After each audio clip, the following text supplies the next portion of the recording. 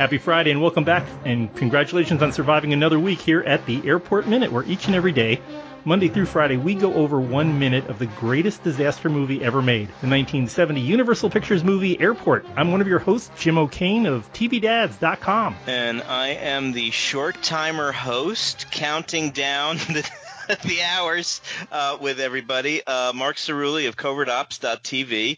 And we are thrilled to have a really experienced guest in the cockpit with us, producer, movie technical advisor, Army Reserve Officer, Major Rory Elward. Or can I call you Hawkeye? Call me Hawkeye. Either way is fine.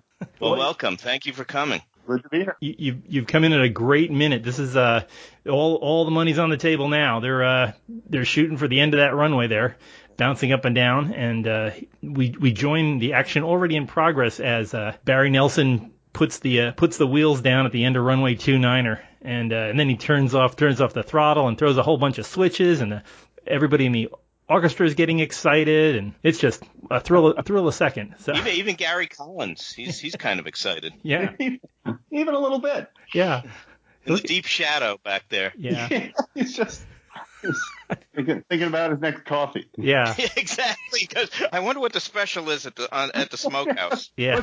Craft service have on the table today? Were those Danishes? Yeah, save me that donut. Yeah, the chocolate one. He probably has it off camera, and he's just eating it between takes. Yeah, for the hours just sitting there. There's a whole bowl of clam chowder just sitting on the stand there.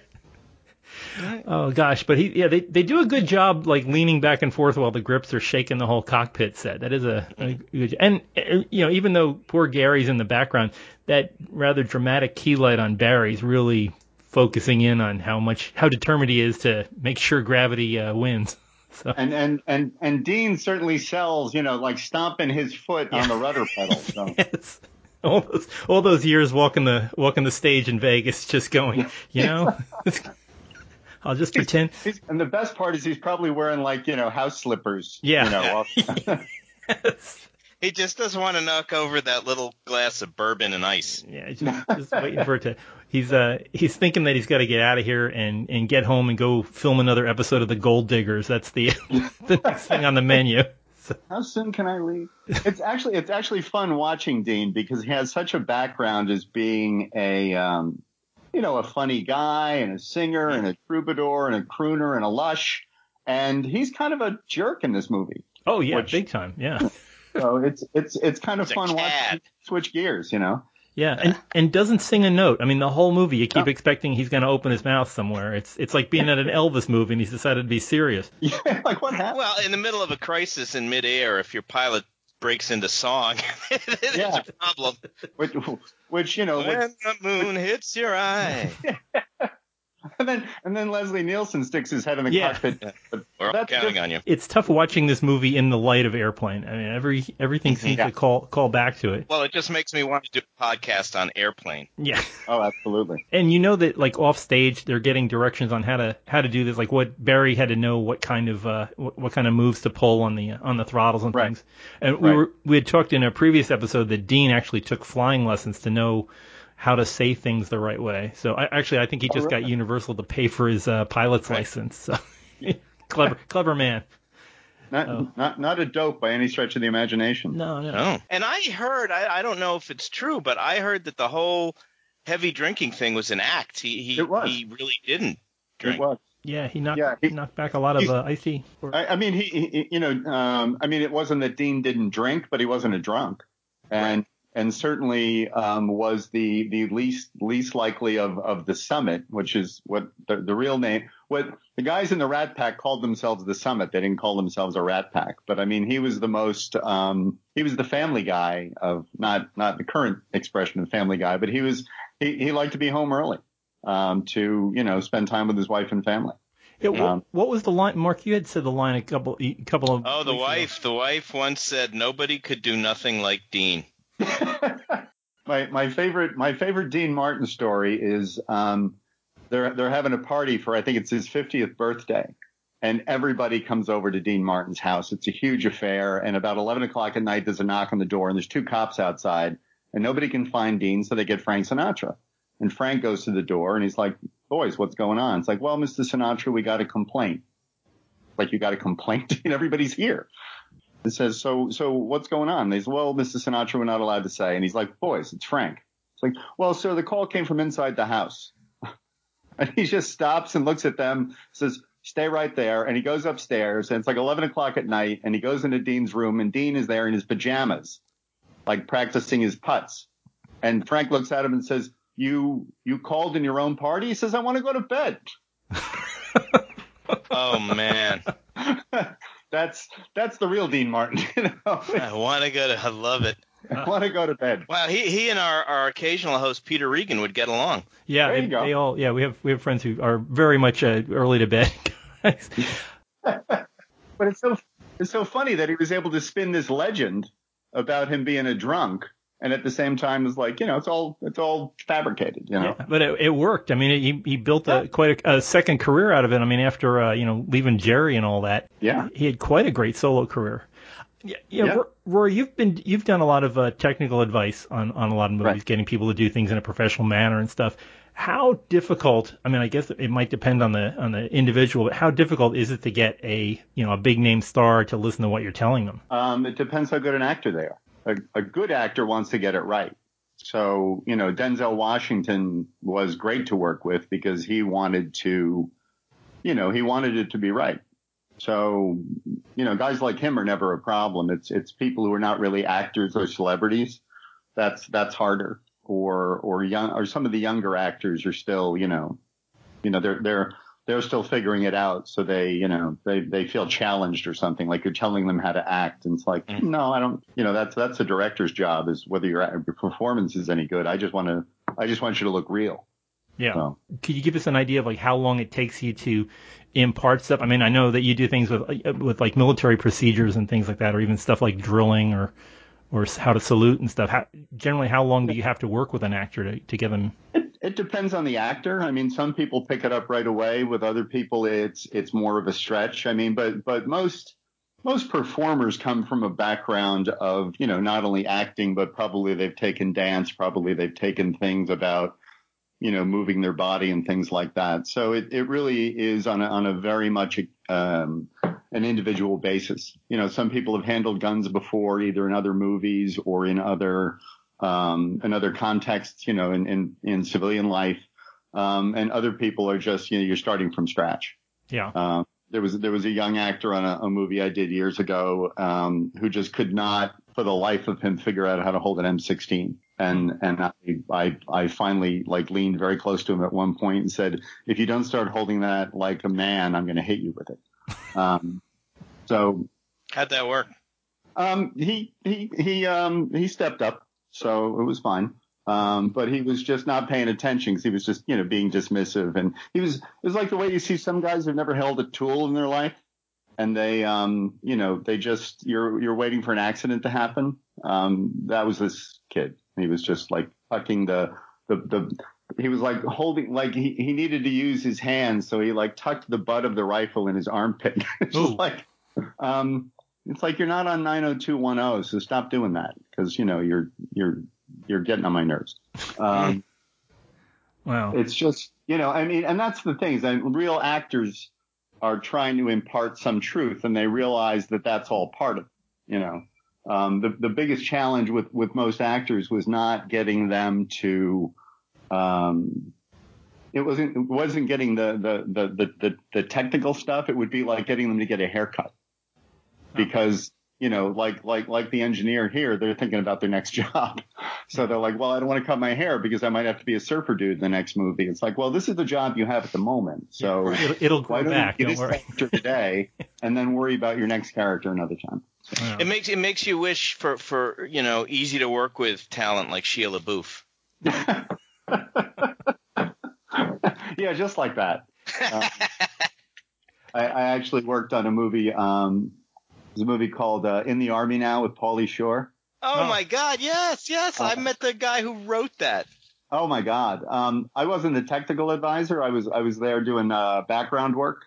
But I knew the technical advisor, and I thought it was a 50-50 chance whether Pauly was going to survive the shoot or not, because he was such a No, shut down.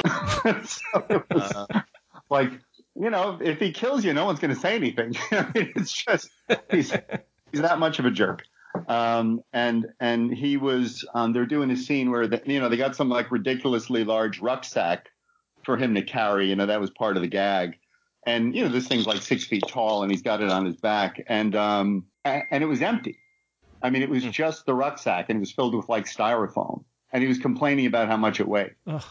Wow, that's a great way to look good in front of the crew. Yeah, everybody. And they brought in all these GIs to be extras. And so everybody's looking at him like, really?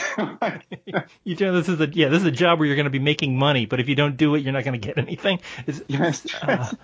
Wow. It's too hot. I want to go home. Oh yeah, he's exactly that guy. He's and he's people always assume fragging has to do with like killing unpopular officers and stuff like that. And he's the kind of guy that would just be done away with. My goodness. I had a friend who worked on some monster movies where they were shooting after the monsters, and he was telling me that one of the hardest things is to get actors not to squint while their prop guns are going off. So I don't know if you've ever had to deal with that, where people just. I never had that problem. I worked with an actor once who'd he'd broken his pinky finger playing football, and it never healed properly. So it would just stick out just randomly. And he was supposed to be saluting in this really solemn ceremony scene, and like his pinky kept sticking out. Oh, no.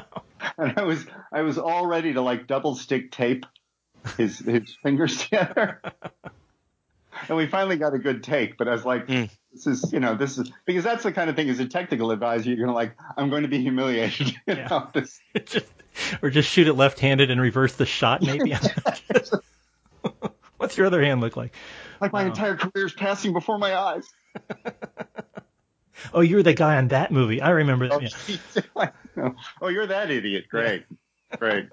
On this particular scene, when we're watching Airport, we're watching kind of the end of everything. And one of the things that we're ending here is the Melmobile. We're giving up dear old Mel and his big old country squire there, and I'm gonna miss that car. I think it's my favorite character. Usually it never leaves a scene without a fishtail, and no, absolutely. Speaking of fishtails, now that was a full size 707 skidding on the runway. This is one of the most incredible stunts with a real 144 foot long 707. And they just put it, right rudder, just like they say that you can. And if you get up to like second 45, 46, you can see that it is full right rudder. So they just basically blew the plane off the runway. It is impressive, and I don't know if it's been slowed down or sped up or anything like that, but it is, I mean, because there's not a lot of margin for error there. Yeah, the wing comes incredibly close to that lighting fixture. Yeah. You can see the beams getting cut as it's sliding through, and it's astonishing that. I'm amazed that the insurance airport company allowed them to do that. Yeah. Oh, it wouldn't be the airport's problem, but imagine the Flying Tigers had rented this to Universal. Yeah. And I'm just imagining the insurance guy. You're going to do what? With what? Wait, what? Yeah. Say that again? I've got to believe that they walked it all through. I mean, I've got to believe they did a walking rehearsal of all of this. Yeah. And figured out the clearances and stuff. I mean, physics is physics. If the wing is too tall to hit that thing, that's never going to hit that thing. But, I'm sure they walked it through and said, all right, let's make sure, Yeah. And they're obviously doing it there is snow. This is not an effect snow. This is real snow. They're doing this, waiting for a storm to hit. And it's like, let's go. It's ready. We're going to go take over the runway at 2 a.m. But a stunning scene. I've tried to find the stunt people that worked on this. There's a couple of pilots listed in the script, but they're either deceased or not online, which I guess is the same thing nowadays. It's a whole subspecialty of movies is creating snow. I mean, that you could do. You're going to do a entire show on all the movies that have created snow. Starting with It's a Wonderful Life. Yeah, a lot of cornflakes, a a lot of really scary fiberglass and stuff blowing in. I guess. That helped kill off Lon Chaney. Apparently, he ingested a fake snowflake, and that aggravated his throat. Oh, really? Wow. Huh. Well, didn't mean to bring everybody down. No. I produced a movie for Hallmark years ago called Silent Night, and it was set during the Battle of the Bulge. And most of the movie was shot inside on a cabin set we built, but we had to shoot 3 days outside in Montreal in August with temperatures in the 80s. And we had to, recreate these snow-covered Ardennes forest outside this cabin with the cabin exterior shots. And the film's budget was about $2 million, and $140,000 of that was for fake snow. Wow. Or for like ice. They basically brought in the kind of machine that they use to make ice in a ski resort, and made ice for 3 days. Wow. Did you have to add breath frosting and things like that or anything? Or I didn't know if I guess you just ignore that part for the movie. I forget what we did to create the breath, whether it was just ice cube in the mouth or something like that. People, and then we had some fake snow because it had to be falling, and we couldn't recreate that, which is annoying because it guaranteed it will stick to, it'll stick to somebody's hat or a gun in the most ridiculous way possible. So, perfect. That's just great. Wow.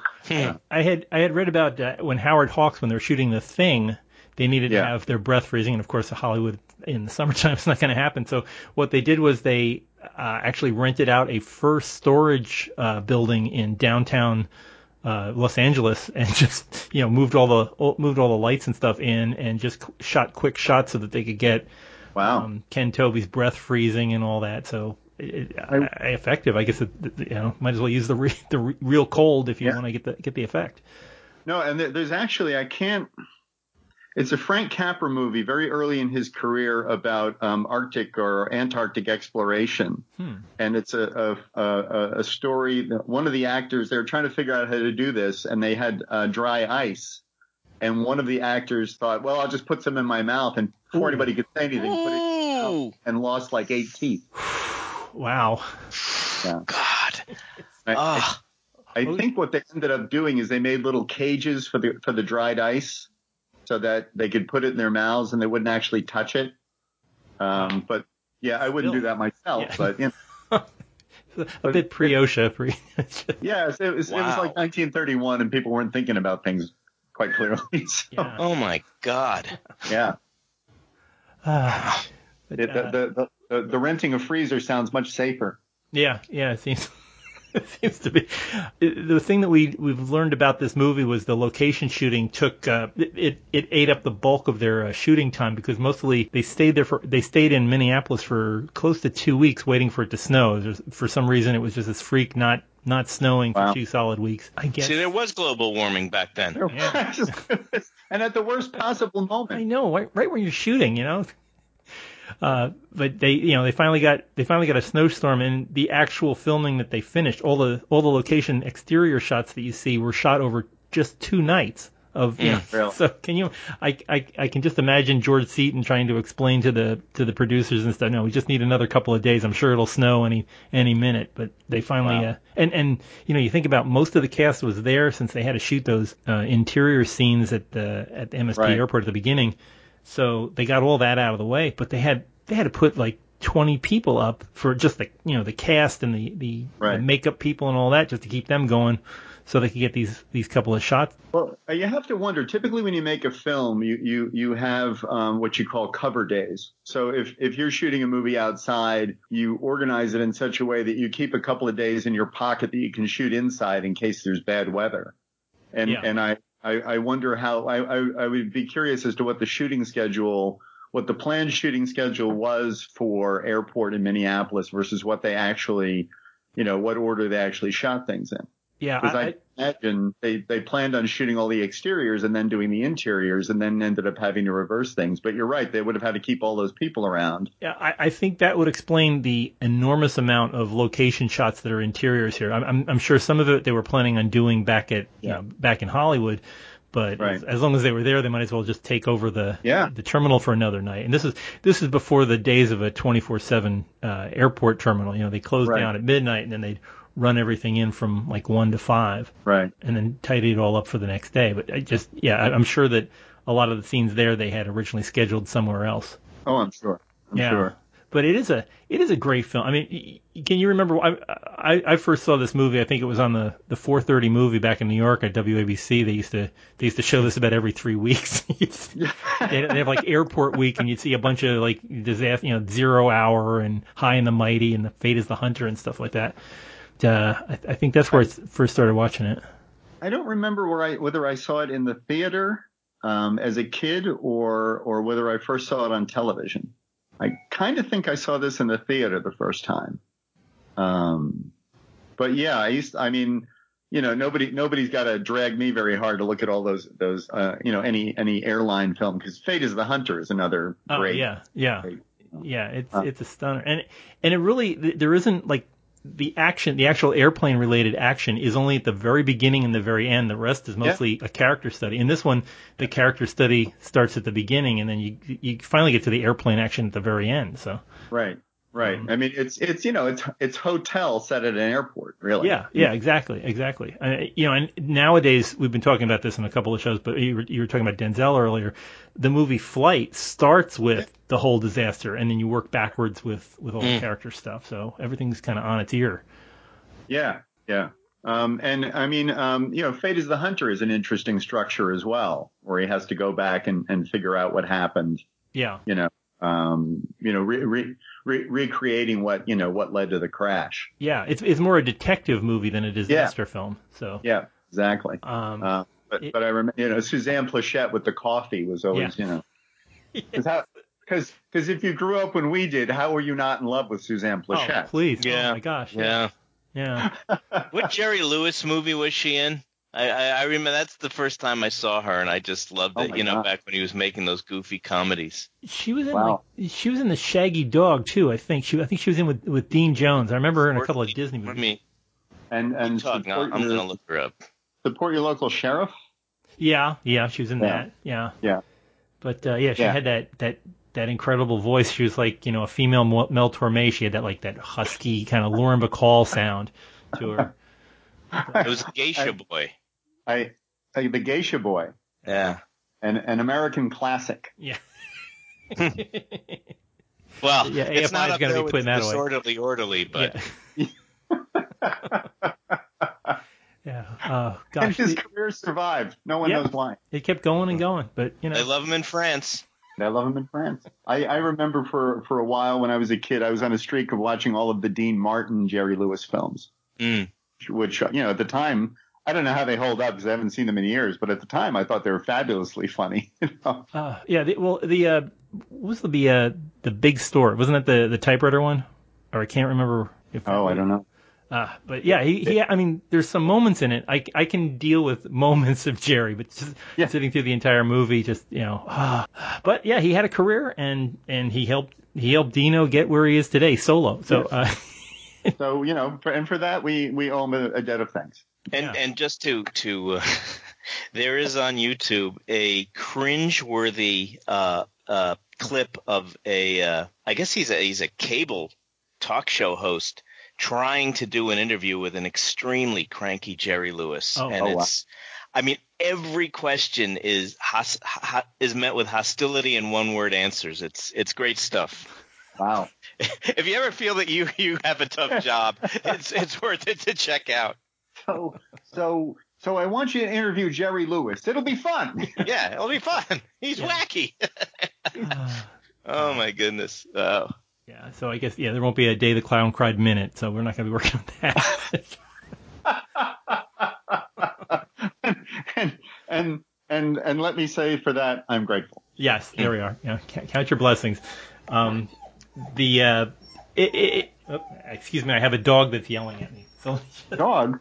Yeah, I have a dog who she's had enough listening to the podcast, and she's been sitting at my lap, so she's going to go check other things. So, that never happens at a Jerry Lewis interview. But this this particular minute, I think, sums up all the tension. We've been waiting for all this stuff to be released at the last 2 hours and something minutes. Yeah. But if we finally get every payoff that we've needed, well, we still don't know about Gwen. Poor Gwen there Right. at the back of the plane. Who? And it's you hire Jacqueline Bisset to be in your movie, and she spends half of it with bandages over her face. I mean, where's the justice? Yeah, well, she had the double misfortune of being blown up in an airplane and going out with Dean Martin. So, yeah. It will all be fixed in 7 years with the Deep. Yeah. There you go. Yeah. Deep put everything right. I still like that. I still like that idea that she should have played the same character, and she just goes through that movie in an eye patch with Nick Nolte. Just tries to forget about her past as a stewardess. That would have made it such a funnier film. Yeah, I really I'm trying to figure out in this movie, are there any other loose ends? I mean, Joe Petroni hasn't gotten his cigars yet. No. Yeah, well, I think we're just down to a couple. This is kind of the resolution of 9/10 of the film. So we'll the resolution of 8 months of my life. Yeah. Yes. Oh, it's been fun. You've enjoyed them. Nah, Once he kills those engines, we know we're on the other side of it. So Yeah, exactly. So he's ready to go. Everybody looks like they're ready to head for the craft services table there in the last couple of seconds. Even poor Gary, he could stop holding his head up. He goes back to looking at his shoes. Because it's so heavy. Yeah. Well, they're all wondering what the traffic is like on the 101. Yeah. Although probably back then not too bad. No, back then probably was easy. Although the smog was a lot worse. So Yeah. Well, they were thinking of what time the Universal tours end, so they could sneak out without having to drive past the crew at filming Hogan's Heroes or whatever. They're just getting out of the way. But just now it's funny because looking at this clip now I have to go watch this movie again. Yeah, it's terrible, and that's it is rewatchable though. That's a fortunate thing. After a while, I did watch the movie again entirely about 2 weeks ago, and now that we've been staring at it a minute at a time, every last little nugget is just glaring at the screen. I don't know. I was talking about this with Mark yesterday that I don't know if I'd ever be able to watch this film after we've finished the whole series, but it's we know it intimately. It's funny, movies were not meant to be watched this way. No. Well, it'd be very interesting then. to get a 60s or 70s filmmaker and ask him what he thinks of this new phenomenon where every frame is picked apart. Yeah, but now they kind of make movies so that you can do that. I mean, there's all kinds of they hide little nuggets in you watch Star Wars movies or things like that. Everything on the wall you have to decode and figure out what's going on in the background. But this one, the only people that watched it at this level were the editors, and sometimes I don't even think the editors were picking up on some of this stuff. So, well, it's funny because you get the film into editing, and that's when you start to realize we missed that, or we don't have the shot we need to cut this together, and that's kind of what the part of the role of the script supervisor is make sure that you have everything you need, so it's an interesting, they say film's a collaborative process, and it really is, because nobody sees everything, you especially if you wrote the script and you directed it, and it's so clear in your head that sometimes you're blind to the fact that you left something out, because it all cuts together in your head just fine, and you realize, I don't have that shot. Yeah, you just need a reaction or anything. But yeah, apart from story-wise, the only thing that I think is open is how did Inez Guerrero pay for her trip to get the taxi down to Lincoln Airport? We don't know how she paid for that because she was flat broke.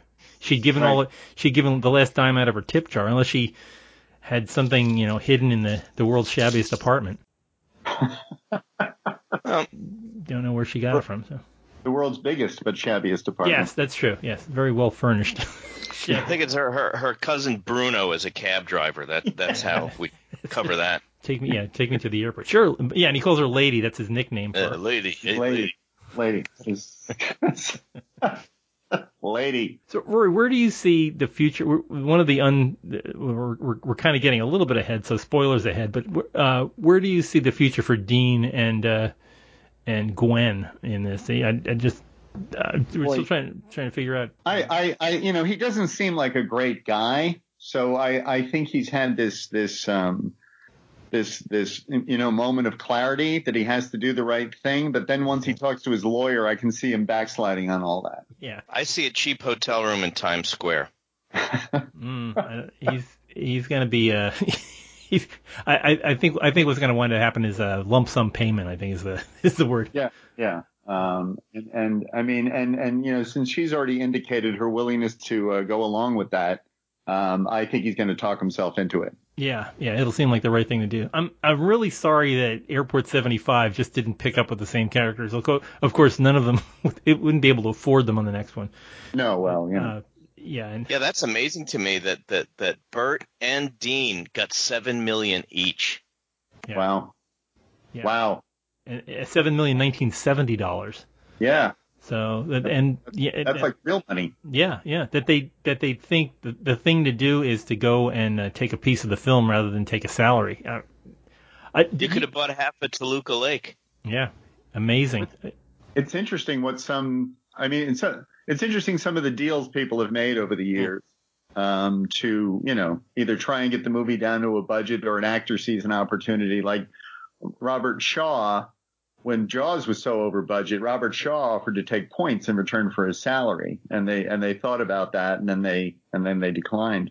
And in Animal House, the highest paid actor on Animal House was Donald Sutherland, who got like $50,000 for one day.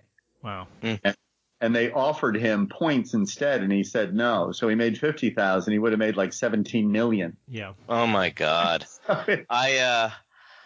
Similar story. I did the documentary on Halloween, and they offered Donald Pleasance, points. Yeah. And thought, this movie's gonna go nowhere. I want my fee. So he got whatever he got, and he later in interviews he said that was one of his biggest regrets.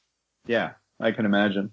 Wow. I mean, it's difficult because it depends on what points they offer you. There's points and then there's points, and if you spend the rest of your life trying to get your money, it wasn't worth it. But right. Yeah, but that's what one of the we've talked with some people that were working on this particular film, and Van Heflin was very insistent on getting paid on time, and he would tell other actors, he said that the most important thing is if you work a day, get paid for the day. So I think he just waited for his check at the end of every scene. It sounded like, but which made it easier for him to look so anxious in all of his other scenes. Yeah. Where's my check? I worked. I've told this story before, but I worked with the Western actor Randolph Scott, who. Oh, really? Yeah, wow. And he, when everybody else was making, buying fancy cars and stuff like that, and beachfront apartments, he was doing dumb stuff like buying oil and gas leases in Northern California, and he made a deal with the company that I worked for, Santa Fe Minerals. He made a 50-50 deal with them on a gas mine north of Yuba City, north of Sacramento. Yeah. And they drilled over 50 gas wells, and he had a 50-50 split. Every month, Santa Fe Minerals would cut him a check. At the time I was working there in the early 80s, they cut him a check for $84,000 a month. Oh, my God. And if it were like, if I need a deal like that, Jim. If November came around and November 1st came and went, he'd be in the office the following morning saying, "Where's my check?" Wow. with a 6-gun. Yeah. Well, he, it was that was his thing, and it was like, this is my money. You give me my check right now. And they always made sure they had Mr. Scott's check ready on time. He didn't care if it was Halloween. You get that check ready, and it's going to be here on the 1st. Wow. I think there's similar stories with like Bob Hope and stuff where they just you take your money, stick it in real estate, and that's where you go with it. Well, you got to think in the 30s and 40s, even here, real estate was pretty cheap because it was all desert, or it was all like lemon groves. Yeah. Yeah. And now, there's not an inch that isn't developed out here. Bob Hope owns something like 20 acres of Wilshire Boulevard. 20 acres. It's like, block after block. Yeah. Arnold Schwarzenegger apparently, even early on when he was, Hercules in New York or whatever, He was buying real estate in California. That's incredible. Wow. Yeah. The Lex Luthor method of getting rich. But it worked. Hey, you can't argue with success. Wow. That's funny you mentioned that. I really think that movie is ripe for a podcast treatment. Hercules in New York. Yeah, you can do a New York Adventure ones back to back with the Tarzan one. Exactly. Oh my God. Okay, we can pitch that somewhere. Yeah. Yes. Yeah. Actually, that needs to be remade. Yeah. There you go. That's what the people want. A Pixar movie, maybe. I don't know. We'll see.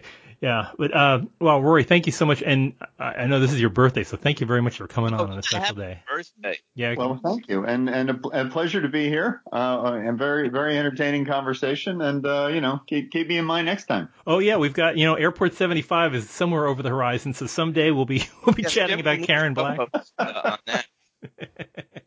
Yeah, I can't wait. Yeah, Mark can. Wow. That's after the Surviving the Game minute. Yeah, Mark is a Rutger Hauer fan. Wants that at every opportunity. So we'll do. Wow. We'll get in there and figure it all out. But for folks listening in, as we're winding down we're coming up on the final 10 days or 7 days, actually. This is the last 7 episodes coming up here.